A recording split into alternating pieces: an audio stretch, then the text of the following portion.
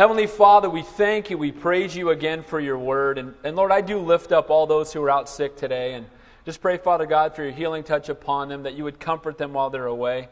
And then, Lord, we pray for our time in the word this morning, that you would be our teacher. That, Lord, that you would, by the power of your Holy Spirit, would minister to every single heart that is here.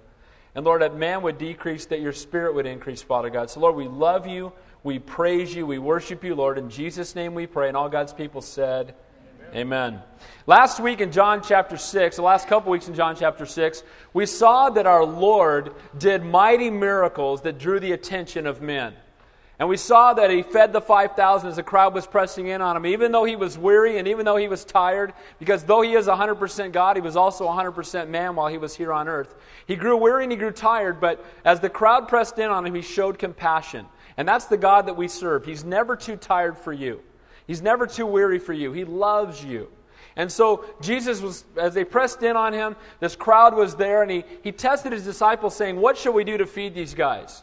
And Philip responded saying, even if we had a year's worth of wages, we couldn't possibly feed them. And the Lord turned, and Andrew brought a little boy with his sack lunch. And you got to love that little boy's faith to come to the Lord with his sack lunch. There's maybe 20,000 people there with women and children, and this little boy gives up his sack lunch. He could have said, no, hey, tough for you guys. I packed a lunch. You guys were dumb. I'm good, right? He didn't do that. Instead, he put it in the Lord's hands. And we know that when you take even the smallest thing and you put it in the Lord's hands, He can do great things. And He fed the crowd. But then the crowd wanted to make Him king, so they began to press in on our Savior. And so what He did was He put the disciples into a boat and sent them to the other side of the sea. And we know that He did that because He did not want them influenced by the people who wanted to make Him king. Because Jesus did not come to earth to be king of the world. He could have done that very easily. He came instead to be the Prince of Peace and the King of Kings and the Lord of Lords, to suffer and die that we might have eternal life. And so He put the disciples in the boat and began to send them across. And we talked about this a couple weeks ago, that there are storms of perfection and storms of correction. And these guys were in obedience to the Lord, but then a huge storm swelled up. And we know that as they were out there, it says they paddled all night long and were making no headway. I don't know if you've ever been through something like that in your life, where you're paddling all night long and nothing seems to be happening. And we know what happened there is that the Lord walked to them on the sea, but when they saw Him walking to them, they were afraid. And the reason they were afraid is they were not looking for the Lord in the storm. And so often in our own life, when the storms come up, we need to be looking for Jesus Christ. Because on the very waves that were crashing against the boat was the very way that Christ appeared to them. He showed up on the same waves. And whether it's a wave of cancer or a wave of a lost job or a wave of illness in your family or your finances are a mess, we need to be looking for Jesus Christ in the midst of the storm. So then we know that He went to the other side of the sea and the people came unto Him, and now He's not going to perform the miracles anymore that they were coming for. Instead, He begins to teach them His Word. And we know that their response to His Word was not positive. So if you've ever shared your faith before and people have walked away from you, join the club. Amen? Because Jesus Himself, when He shared the Word with men, the response wasn't good. And they responded in three ways, as we saw last week. First, the Jews, the religious leaders, began to murmur against Him. Then the people began to argue amongst each other. And then finally His own disciples turned and walked away from Him, saying they said that many of them did not follow Him anymore because His word was harsh. Now, what was the word that He delivered to them? What did He say to them that caused them to walk away? And what caused them to walk away is, and again, it's very true today, that the Bible says there's nothing new under the sun. And the question for every one of us in this room is, what are we going to do with Jesus? In John chapter 6, when they heard His words, and these are the words He spoke, He said, unless you drink of my blood and eat of my flesh, you cannot inherit eternal life. They liked following from a distance. They liked going up and just seeing the miracles and having the fish sandwich. That was pretty nice, right? They liked the fleshly things and the physical things and the worldly things. But when the Lord said to them, you know what? Just following me from a distance or just coming to me for signs is not enough. It's not enough to just know about me. It's not enough if you're coming to me because you want me to rule and reign in Rome and you want to be on my coattails. None of those things is truly what it means to have a relationship with me. Instead, what He told them was, again, drink of my blood and eat of my flesh. What does that mean? Let me tell you what I believe that means. It's not just knowing about Jesus, but tasting of Him. It's taking Him into my body and into my life. It's giving Him the throne and the control. It's denying self, taking up the cross, and following Him. Being a Christian is not something we do an hour a week. Amen? Christianity is 24 hours a day, 7 days a week. I'm not a dad who happens to be a Christian, or a husband who happens to be a Christian, or in my case, as I am right now, someone who sells advertising who happens to be a Christian. I'm a Christian who happens to do all those things. You cannot separate me or separate you if you know the Lord from the love of God. He's with you 24/7. And He's saying, you must take me into your body. You cannot just know me from a distance. You can't just know about me. You can't just come to me seeking the signs and wonders. I must be your life. I must be on the throne of your life. And we know that the response of the people was not positive. What did they do? They turned and they walked away. Look at the last part of chapter 6. I want to read 2 verses to you before we move on to chapter 7. Beginning in verse 67, and this to me was the key of last week's study. And Jesus said to the 12, do you also want to go away? The people are leaving in droves. The crowd's walking away from the Lord. They're not going to follow Him anymore. And as they leave, the Lord turns and looks at the 12 apostles who've been walking with Him. The ones that He had walked to on the sea. The ones who had seen Him perform the miracles but had also heard His words. They may be the only ones that were left. It's not clear from the text, but we know that many, if not all of the other disciples or His followers had walked away. And He turns around and He looks at the 12 and says, are you guys going to leave also? And I love Peter's response. Look at verse 68. But Peter answered Him and said, Lord, to whom shall we go? You have the words of eternal life. Also, we have come to believe and know that you are the Christ, the Son of the living God. To truly follow Jesus is to come to the point where nothing else matters. Where our life is so wrapped up in Him that everything else is secondary. Pastor Dave, you've been pretty radical this morning. Amen. You know what? Christianity ought to be radical. Amen? It ought to be life-changing. It shouldn't just, again, be that religious country club we go to 1 or 2 hours a week, but it should be something that just transforms our life, changes our priority, and in comparison to our relationship with God, nothing else matters. And that's what the Lord was saying, and Peter understood. He said, Lord, where else am I going to go? Lord, if I leave you, who else has the words of eternal life? And we believe and know that you are the Christ, the Son of the living God. Where else am I going to go? What else am I going to do? There's nothing else in life or in this world that could possibly matter in comparison to our relationship with you. In Him is hope. In Him is love. In Him is life. In Him is everything that we need. You don't realize that the Lord is all you need until He's all you have. Amen? And sometimes we go through difficulties and struggles in life so that the other things will be stripped away, so that all we see is Jesus. And the Lord is very clearly telling us. So the people responded and said, you know what? This is too radical. You know, following at a distance is okay. You might be sitting here this morning saying, man, I don't know about this guy, but, 1 hour a week's pretty good, I think. I got up this morning and I showed up at church, and that should be plenty. And let me encourage you. It's not about working your way to win God's approval, but when you're in love with somebody, spending time with Him is a get to, and it's never a have to. Amen? No one has to beat me over the head and tell me to go spend time with my wife or my kids, because I love them and it's a joy. And it ought to be a joy for us as followers of Jesus Christ to come and spend time in His presence. Amen? It's a get to, and it shouldn't be a have to.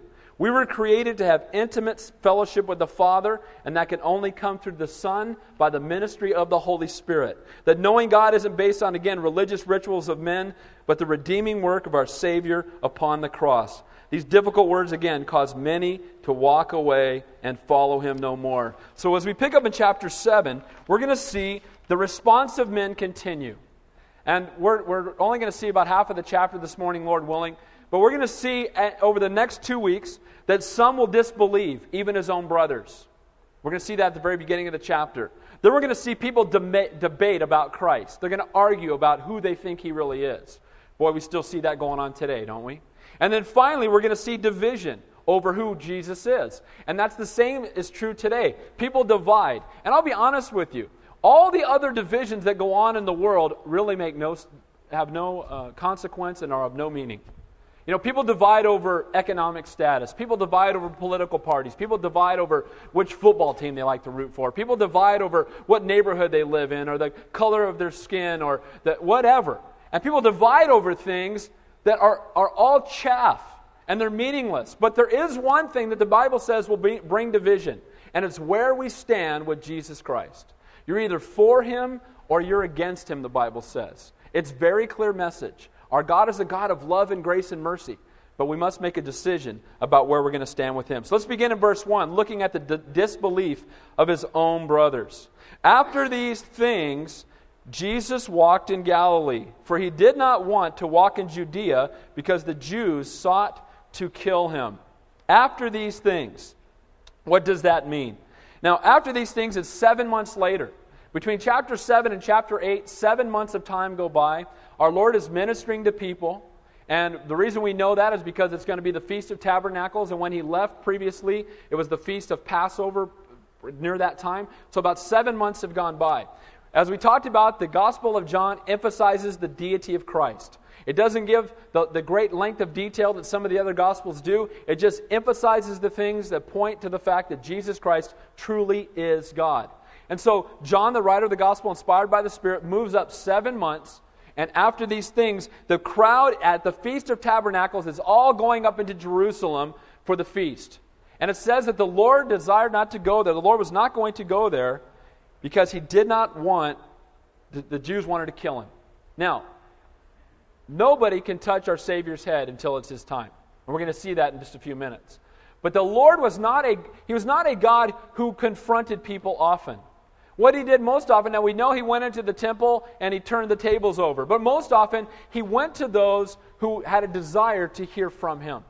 Quite often, people came to Jesus. He would stop and He would teach and the crowd would gather. The woman with the issue of blood sought Him out and reached out and said, if I can just touch Him. Often people came to the Lord. Our God is a loving and a gracious God. He will force Himself on no one. As we come to Him, He's receptive. His arms are open wide. But the Jews sought to kill Him. And our Lord was going to stay in Judea for the time being. These people that don't believe, it's going to be scary because these people will have walked with the Lord. They will have seen the things that He did. But Jesus stayed in Galilee not out of the fear of men, but out of the will of the Father. Jesus was not afraid of anything, as we'll see. He's God. He could have spoke the words and smoked everything, but He didn't. And He's a loving and a gracious and a merciful God. And they wanted to kill Him. Now, do you remember why they wanted to kill Him? Chapter 5. What did He do that was so heinous that made the Jews want to kill Him? Who remembers? He healed a lame man on the Sabbath. Oh man, kill Him. Here's a man who's been ill an invalid for 38 years. He's been seated by the pool of Bethesda. He's been waiting for that healing touch, and the Lord shows up and says, do you want to be made well? And He touches this man, and the man's healed. And the Jews are in an uproar because He healed on the Sabbath. Because He broke the man-made rules. It's not because of the religious truth, but because of man-made rules that they thought that He had broken. They wanted to kill Him. Verse 2. Now the Jews' Feast of Tabernacles was at hand. Now the Feast of Tabernacles is one of the most important events on the Jewish calendar. It followed the Feast of Trumpets and the Solemn Day of Atonement. It was a festive time. And all of the males aged 20 and older were to come to Jerusalem for this feast. And as people came, it was a celebration that looked back on their time when they wandered in the wilderness. Those of you who have been coming on Wednesday night, we've been watching the Jews as they're wandering in the wilderness. We're going to continue to see this for a couple more books. But as they're wandering in the wilderness, they look back and remember God's provision. How did God provide when they're wandering in the wilderness? Who remembers? What did they eat? Manna. What did they drink? Water that came from the rock.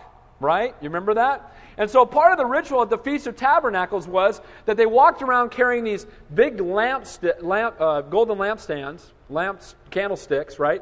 And they carried them around to remember that Jesus was the light of the world. And that He had gone, or not Jesus is the light of the world, but God is the light of the world, that He had provided for them, and that He had gone before them in that pillar of fire.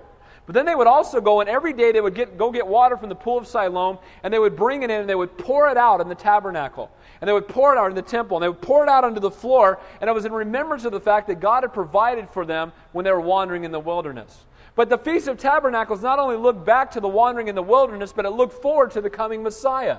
As they were waiting for the one who would come and be that water, that living water that would transform lives. And they were looking for one, in their mind though, that would rule and reign and overthrow Rome. So this feast was huge. It happened at harvest time, so people were at that point pretty flush. They were taken care of, they were wealthy. And they would come in and have this huge feast. And the people came up to observe a religious remembrance And sadly, though, they're going to miss the Messiah that it all points to. It's a reminder of the provision that they got from the rock. Now, verse 3. His brothers, therefore, said to him. Now, Jesus had brothers. And these are his physical brothers. You know, there's people out there that teach that Mary was a virgin all of her life, and she was not true. Read the Bible. What does it say? Jesus had brothers. Same mom, different dad. Amen? God the Father was his dad, right? But Joseph was the father of the rest of the sons. Mary was a woman blessed among women, the Bible says. But we do not worship Mary. Amen? Mary did not die on the cross for you. Mary did not pay the price for your sins. And Mary was a sinner in need of a Savior, just like every one of us. Amen? And so when we worship something other than Christ, what we're doing is we're saying that his work on the cross is not the answer. That we can get there some other way. And we need to very clearly understand that this tradition of men that's taught about Mary contradicts the Bible. And it says here that Jesus had brothers. Now, can you imagine growing up with Jesus, what that must have been like? You know, talk about having a perfect older brother, right? I mean, Jesus never did anything wrong. He's God, right? I mean, he was perfect. He was loving. He was gracious. Can you imagine Mary saying, why can't you be more like your big brother, right? Which actually would be impossible because he's the Son of the living God and you're not.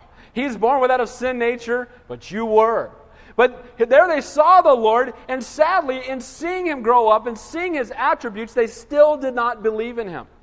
And they did not follow him. And look what they said to the Lord. It says, depart from here and go into Judea, that the disciples also may see the works that you are doing. For no one does anything in secret while he himself seeks to be known openly. If you do these things, show yourself to the world. And then it says in verse 5, for even his brothers did not believe in him. They were skeptical about him. They challenged him when they should have been worshiping him. They said, we dare you to go up to Judea. They knew the Jews were seeking to kill him. They knew the stories about their brother. They said, we dare you to go up there. Go up there and show yourself to the world. If you're really who you say you are, we dare you to go. Now here's the good news. Jesus' brothers don't believe now, but we know that they do come to know him. And you know when they come to know him? After his resurrection. And you know what this tells me? It tells me that just seeing the good works of men is not enough. Even seeing the good works of God is not enough. It's the cross that makes us see that we are sinners in need of our Savior. Even though they had grown up with Jesus, they did not follow him, they did not believe in him. But after he rose from the dead, after his death upon the cross, they finally understood and followed the Lord. I've had people say, we just need to live good lives and we'll be an example for Christ. Well, there's some truth to that. But living good lives is not enough. Because if living a good life was enough, then the Mormons would be a great testimony for Christ. But they don't believe in Jesus, in the Jesus of the Bible. You know, the people that do good works and good things would be a great testimony. The reality is that our good works should glorify our Father in heaven, and we must tell people that the answer is Jesus Christ, him crucified and risen from the dead. Amen? Those good works should let people know, my life's been transformed, but it's because of Jesus. And so they did not believe in him, and they dared him, and they taunted him. Go up there. You know, if you're really who you say, just go up there, we dare you. James and Jude were two of his brothers, and they wrote two of the books of the Bible. So we do know how their lives were transformed later, and they became men who followed after Almighty God. You know what else that tells me? It tells me that we can't trust in who we know, in a sense, from the world's perspective. You know, I hear people all the time, I'll talk to them about the Lord, or they'll find out I'm a pastor, and they'll say, oh, my great-great-uncle was a missionary in Africa. That's wonderful. You know, my son's a priest, my whatever. That's great. But guess what? That's not going to score you any brownie points with God. Amen? I mean, can you imagine James and Jude? Hey, you know, Jesus, kind of my brother, right? But that wasn't enough. They still needed to repent of their sin. They still needed to be born again. They still needed to have that intimate relationship with the Father that can come only through the Son by the drawing of the Spirit. Amen? And so, because you go to church, or because you've got religious relatives, or because you pulled a baby from a burning building, or whatever you're trusting in, whatever other thing that you've done, whatever good work or relationship you have on earth, it's not good enough. You must have a relationship with the King of Kings and the Lord of Lords. You must drink of His blood and eat of His flesh. He must become not just someone you know about, but He must become a part of your life. Amen? That's what it means to be a Christian.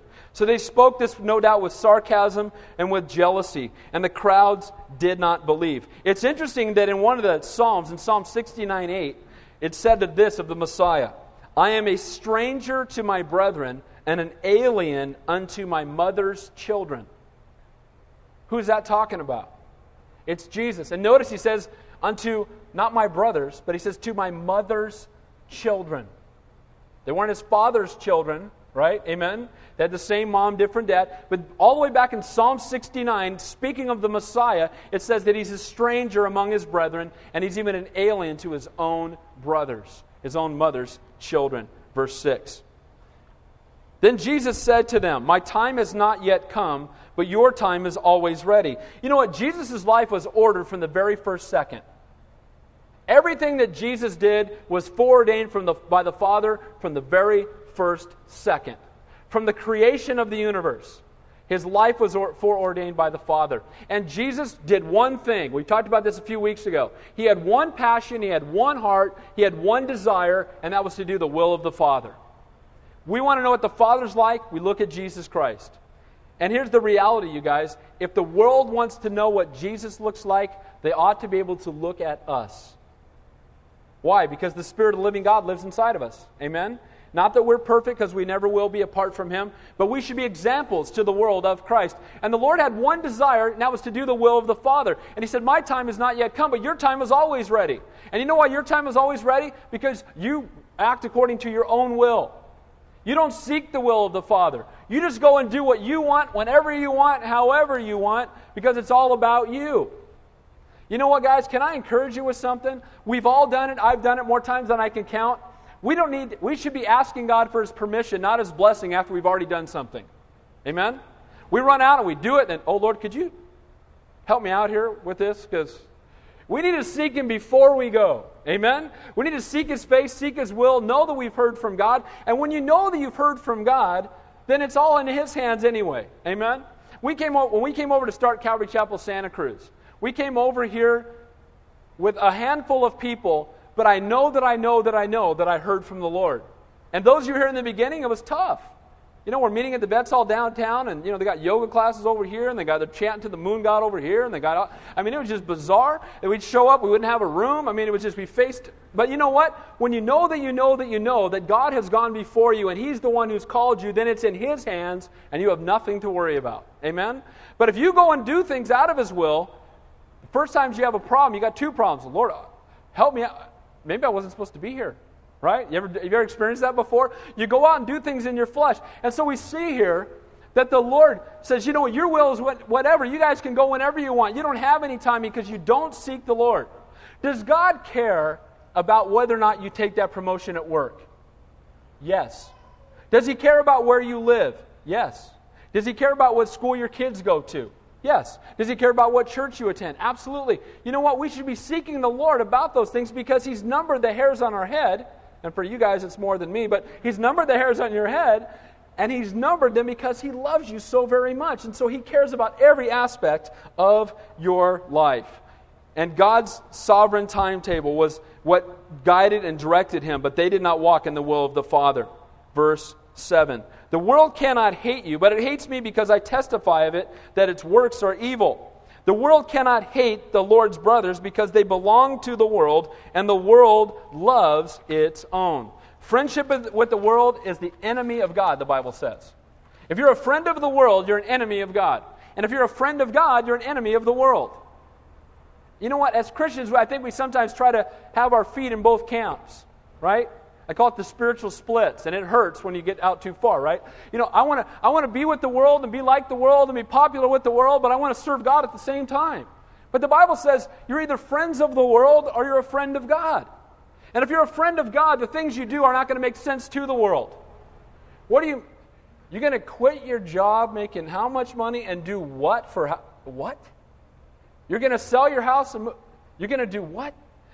From the world's perspective, it makes no sense. You're going to church on Super Bowl Sunday? What's wrong with you, right? I mean, when you love the Lord, the world, you're an enemy of the world. And you know what? When you love the Lord, the things that you do make no sense to the world. And so the Lord said, you know what? The world will not kill you because the world doesn't hate you because you're a friend of the world. And as Christians, there must be some persecution that will come.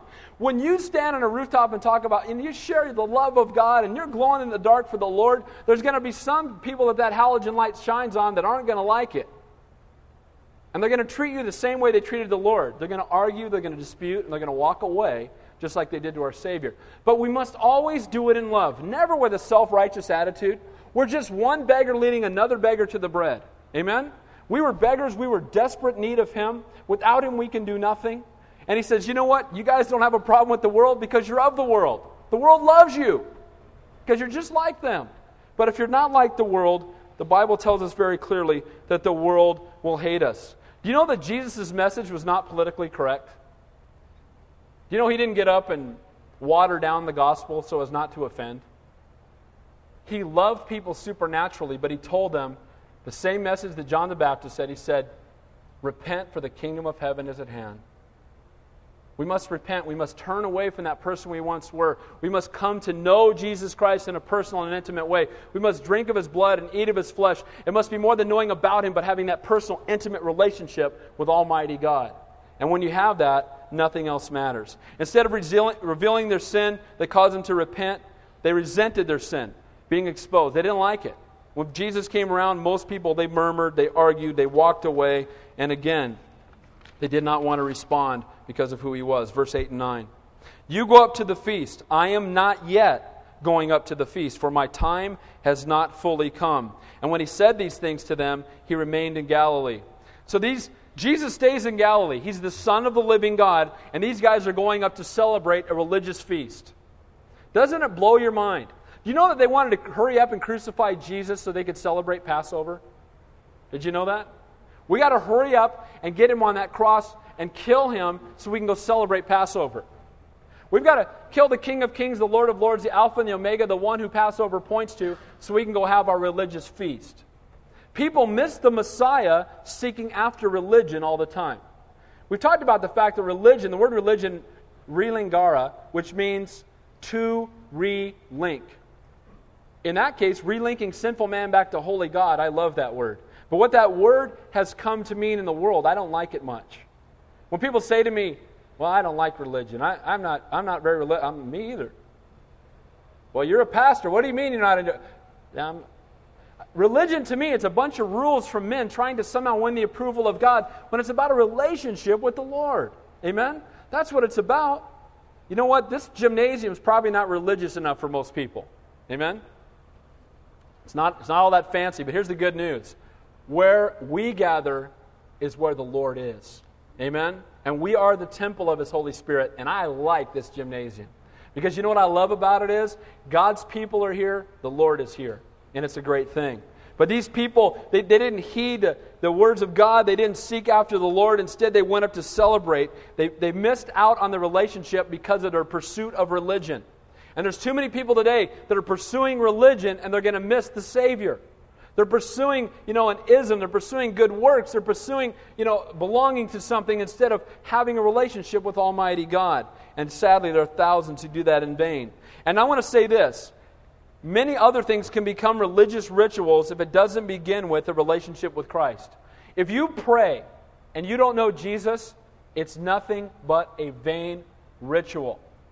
If you sing songs and you don't know Jesus, it's yelling down a well. Because He cannot have you in the presence of the Father apart from the shed blood of the Son.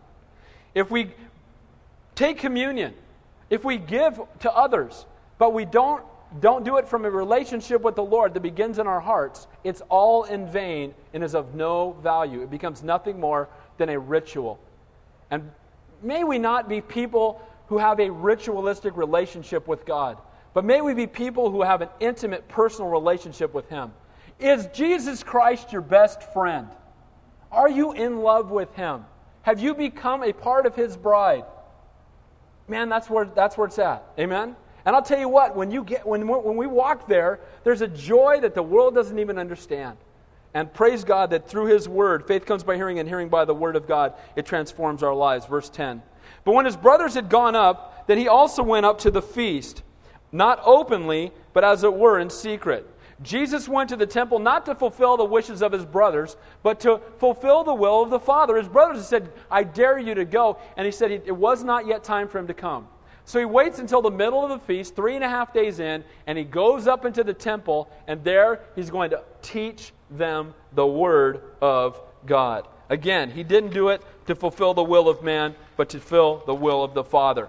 Now we move on to this debate among people as Jesus begins to teach them. Verse 11. Then the Jews sought him at the feast and said, where is he? Why did these Jews seek him? Who remembers? What do they want to do? They want to kill him. Where is he?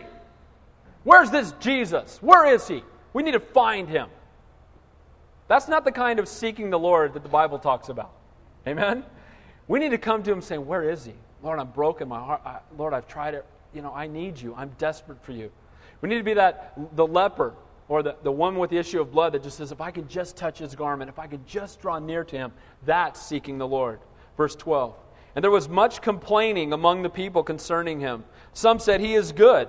Others said, no, on the contrary, he deceives the people. However, no one spoke openly of him for fear of the Jews. As the Jews despised, the people debated. His miracles had created a stir. Some called him good, others called him a deceiver. But the fear of men extinguished the faith in God, their faith in God. You know what? How many of you, and my hand's up, how many of you find it hard to share your faith with other people? Raise your hand. Okay? You know why? Because of our fear of men. We're afraid of what they'll think. We're afraid of what they might say. They're afraid of what they'll think about us. We're worried about how we come off. We're afraid they might ask us a question we don't have an answer to. We got all these reasons why we don't want to share our faith. And it's all because, mainly more than anything else, a fear of man. We're afraid of what men will think. And fear of man will extinguish our faith. When we're afraid of what men think, then we will not be bold for the kingdom of God. But when we're so in love with the Lord, and our eyes and our hearts and our minds are focused on Him, and all we can do is just love Him supernaturally, when He tells us, we say, yes, Lord. Most of you know, every morning I wake up, yes, Lord, first 2 words out of my mouth. I want to begin to spend and end my day with the Lord. And we should start off by saying, Lord, I want to walk in the center of your will, and I won't fear men. I won't be afraid of what the world has to say. I'll just come and follow and serve you. You know, the Bible says, confess me before men, and I'll confess you before my Father in heaven. Deny me before men, and I will deny you before my Father in heaven. I've mentioned before, pray for my boss at work. He's a great guy from the world's perspective. His name's John. But you know what? One of the things he said to me is, I believe that virtually all people know Christ. They just don't want to be real outspoken about it. But the Bible says, if you confess me before men, I'll confess you before my Father in heaven. If you deny me before men, I'll deny you before my Father in heaven. He thinks, well, yeah, people might even curse him and blaspheme him and say bad things about him, but deep down inside, they know that one day they're going to stay. So they really believe in him down in here somewhere. You know what? By your fruit they shall know you, the Bible says. If you're in love with the Lord, it's going to transform the way that you live your life. And these people were complaining and they were murmuring, and they didn't want to say anything about Jesus openly because of their fear of the Jews. They didn't want to be lumped in with Jesus. And you know what? As Christians, if we're following the Lord, we're going to be lumped in with Jesus. But I'll tell you what, there's no place I'd rather be. Amen? Lump me in with Him all day. It's okay. I've had people say, what are you, some kind of Jesus freak? And at first I used to think, now I go, yeah, I like that. Jesus freak, that's good. I mean, if that's what the title you want to put by my name, that's okay. I mean, if you're going to associate me with something, associate me with Him. As Christians, man, it should be our desire to be acquainted with, associated with Jesus Christ, above all else. If the people at your work were asked to write down 5 words, or people in your neighborhood, or people in your family, 5 words that describe you, would be lover of Christ be anywhere in there? Would they say anything about Jesus? Or would it say golf, football, sports, shopping, you know what I mean? Would they give this big long list, but would Jesus be in there somewhere? Fear of men will keep us from standing up for Him. Now watch as Jesus teaches in the temple. We're going to close with this. Now the middle of the feast, Jesus went up into the temple and taught. And man, I'd love to be at that Bible study. Amen? Can you imagine they're in the temple and they're in there observing their rituals pointing back to when Jesus the rock that points to Jesus Christ, water was pouring forth from the rock. They're looking back to their deliverance in the wilderness, and they're observing their religious rituals. And in the midst of it, Jesus comes walking into the temple and begins to teach. Man, I like it. Now, Jesus had been to the temple in Jerusalem one other time. Who remembers what happened when he came the first time? What did he do? Turned over the table, made a whip of cords, and drove the people out of there. And I find it interesting that before he taught, he cleansed the temple. And before he can teach you and I through his word, we must first be cleansed. Amen? We must be cleansed of our sin before we will understand his word. Before you come to know Christ, you read the Bible and you don't fully get it. You can't. Because the illumination comes by the power of the Holy Spirit. And the Holy Spirit must live inside of us. And the Lord went in. The first thing he did was he cleansed the temple. And now sometimes later, he comes back and he teaches in the very same place. He opens up his mouth and he begins to teach them the word. He enters. This huge crowd was there as they gathered for this great and awesome feast. Verse 15. And the Jews marveled, saying, "How does this man know letters, having never studied?" Man, is that like the world today? You know what? If you don't have a big PhD and 87 other letters after your name, what kind of authority do you have? You know, it's been said that Jesus taught with authority and the Jews taught from authorities. They responded and quoted what men had to say and responded to what men had to say. And Jesus got up and taught with the most incredible authority. They had never heard it before. And you know why? Because Jesus didn't just know the Word, but He is the Word. Amen? And when He taught with power and authority. But men marvel more at, education. If you got the proper education, then you have the ability to speak. You quote the famous, rabbis. You know what? This reminds me of a story in Acts chapter 4.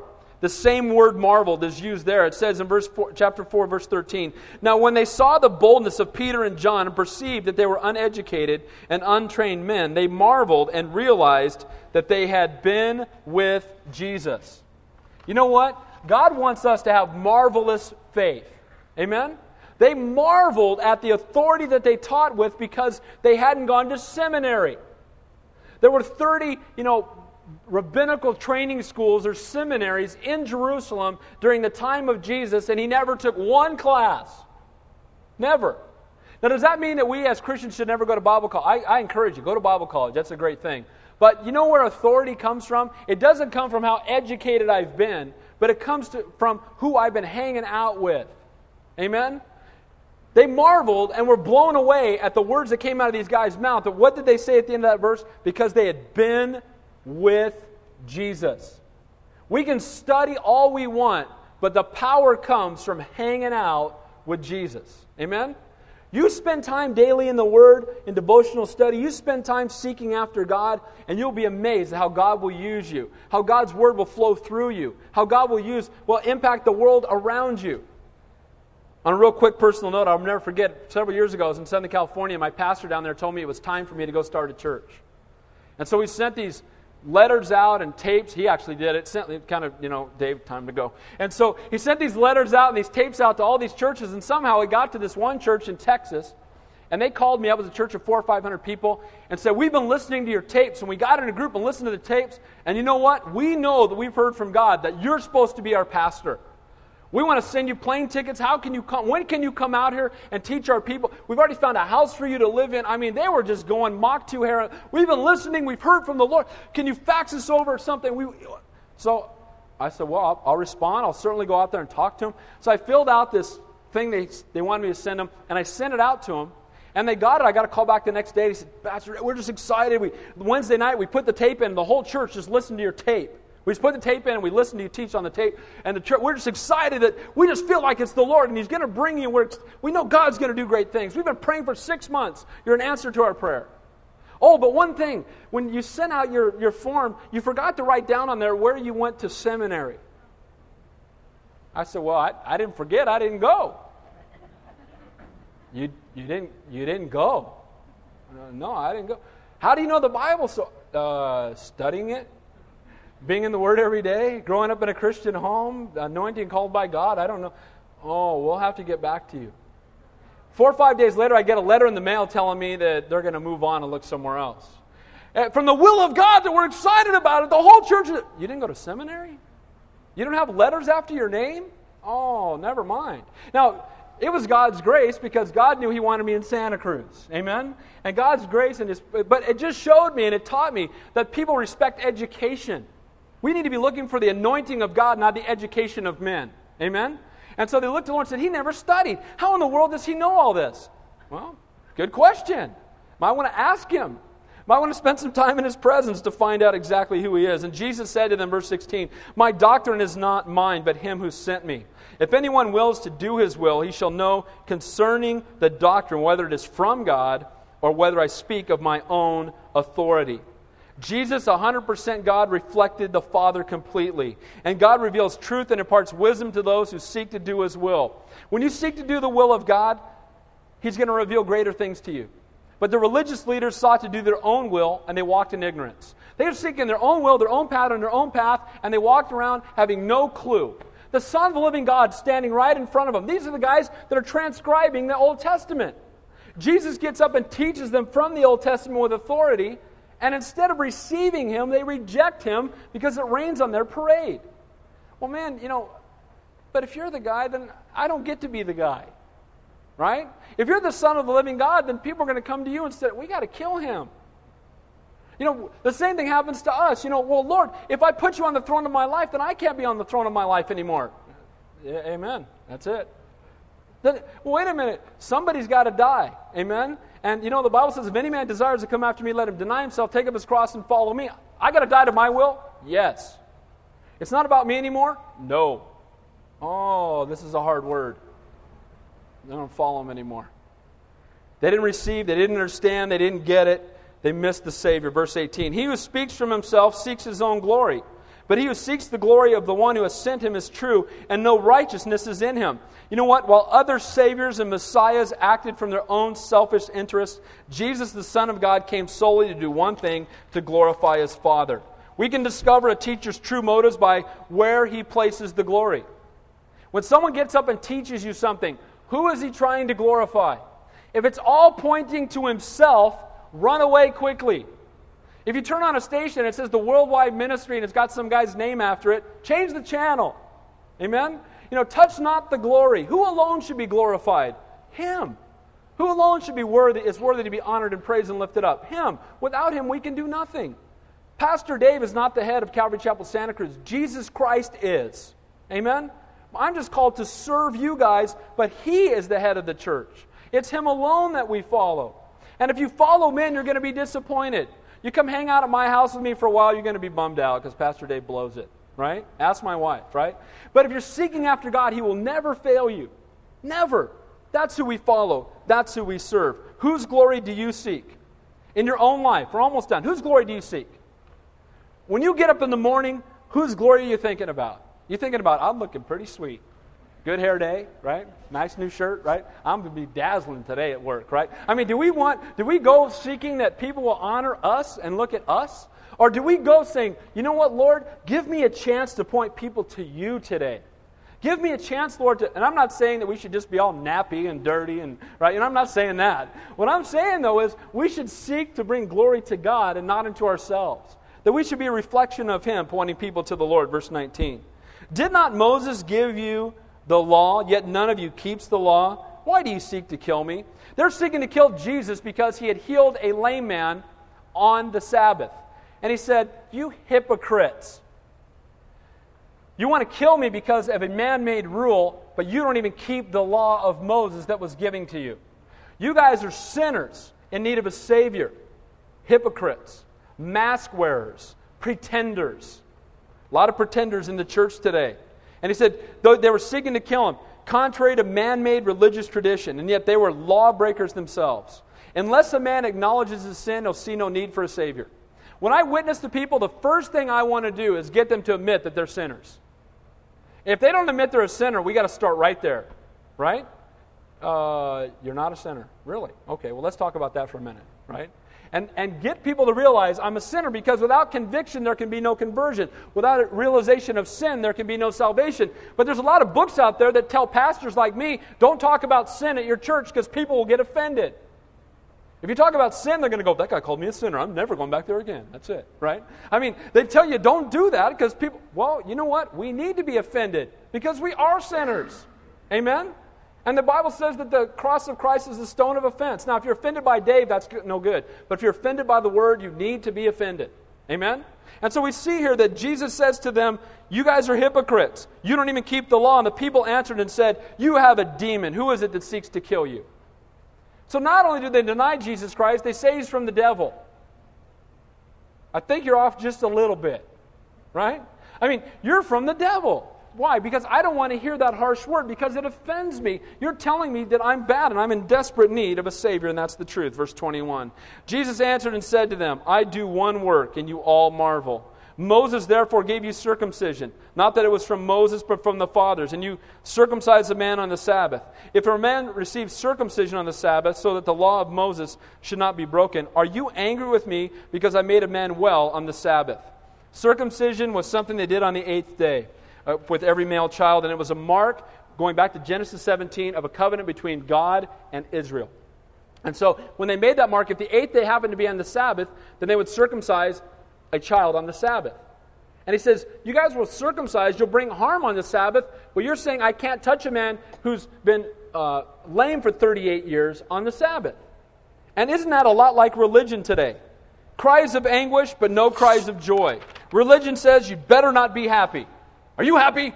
Oh, you better stop that, right? You're at church on Sunday, you're too happy. You shouldn't be smiling. You should be, ooh, right? I mean, and people think, church is, and religion is, you wear a black robe, you got a wheelbarrow full of rules, right? And you walk around, right? And you take a board and like hit yourself in the face every 3 steps, right? Oh, that's religion. Oh, yeah, but I get to go to heaven when this is over. That's not religion. That's not a relationship with God. It's not this drudgery and this pain. And that's how the Jews were. They had turned it into this torment. And, you can't be happy. We can have anguish on the Sabbath, but no joy. What are you leaping for? Sit down, right? I mean, it said, don't be happy.